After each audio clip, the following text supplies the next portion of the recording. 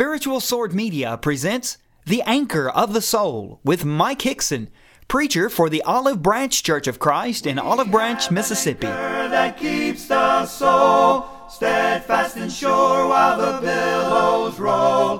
Fastened to the rock which cannot move, grounded firm and deep in the Savior's love. And now, Mike Hickson. In Revelation chapters 2 and 3, we have a survey of the 7 churches of Asia.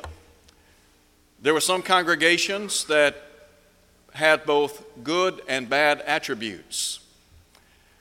The Lord, no doubt, commended them for the things that they were doing right and admonished them for things that they were doing wrong. One congregation in particular, nothing good was said about it. But I want us to look specifically today at chapter 3, verses 1 through 6, as we think about the church without a pulse.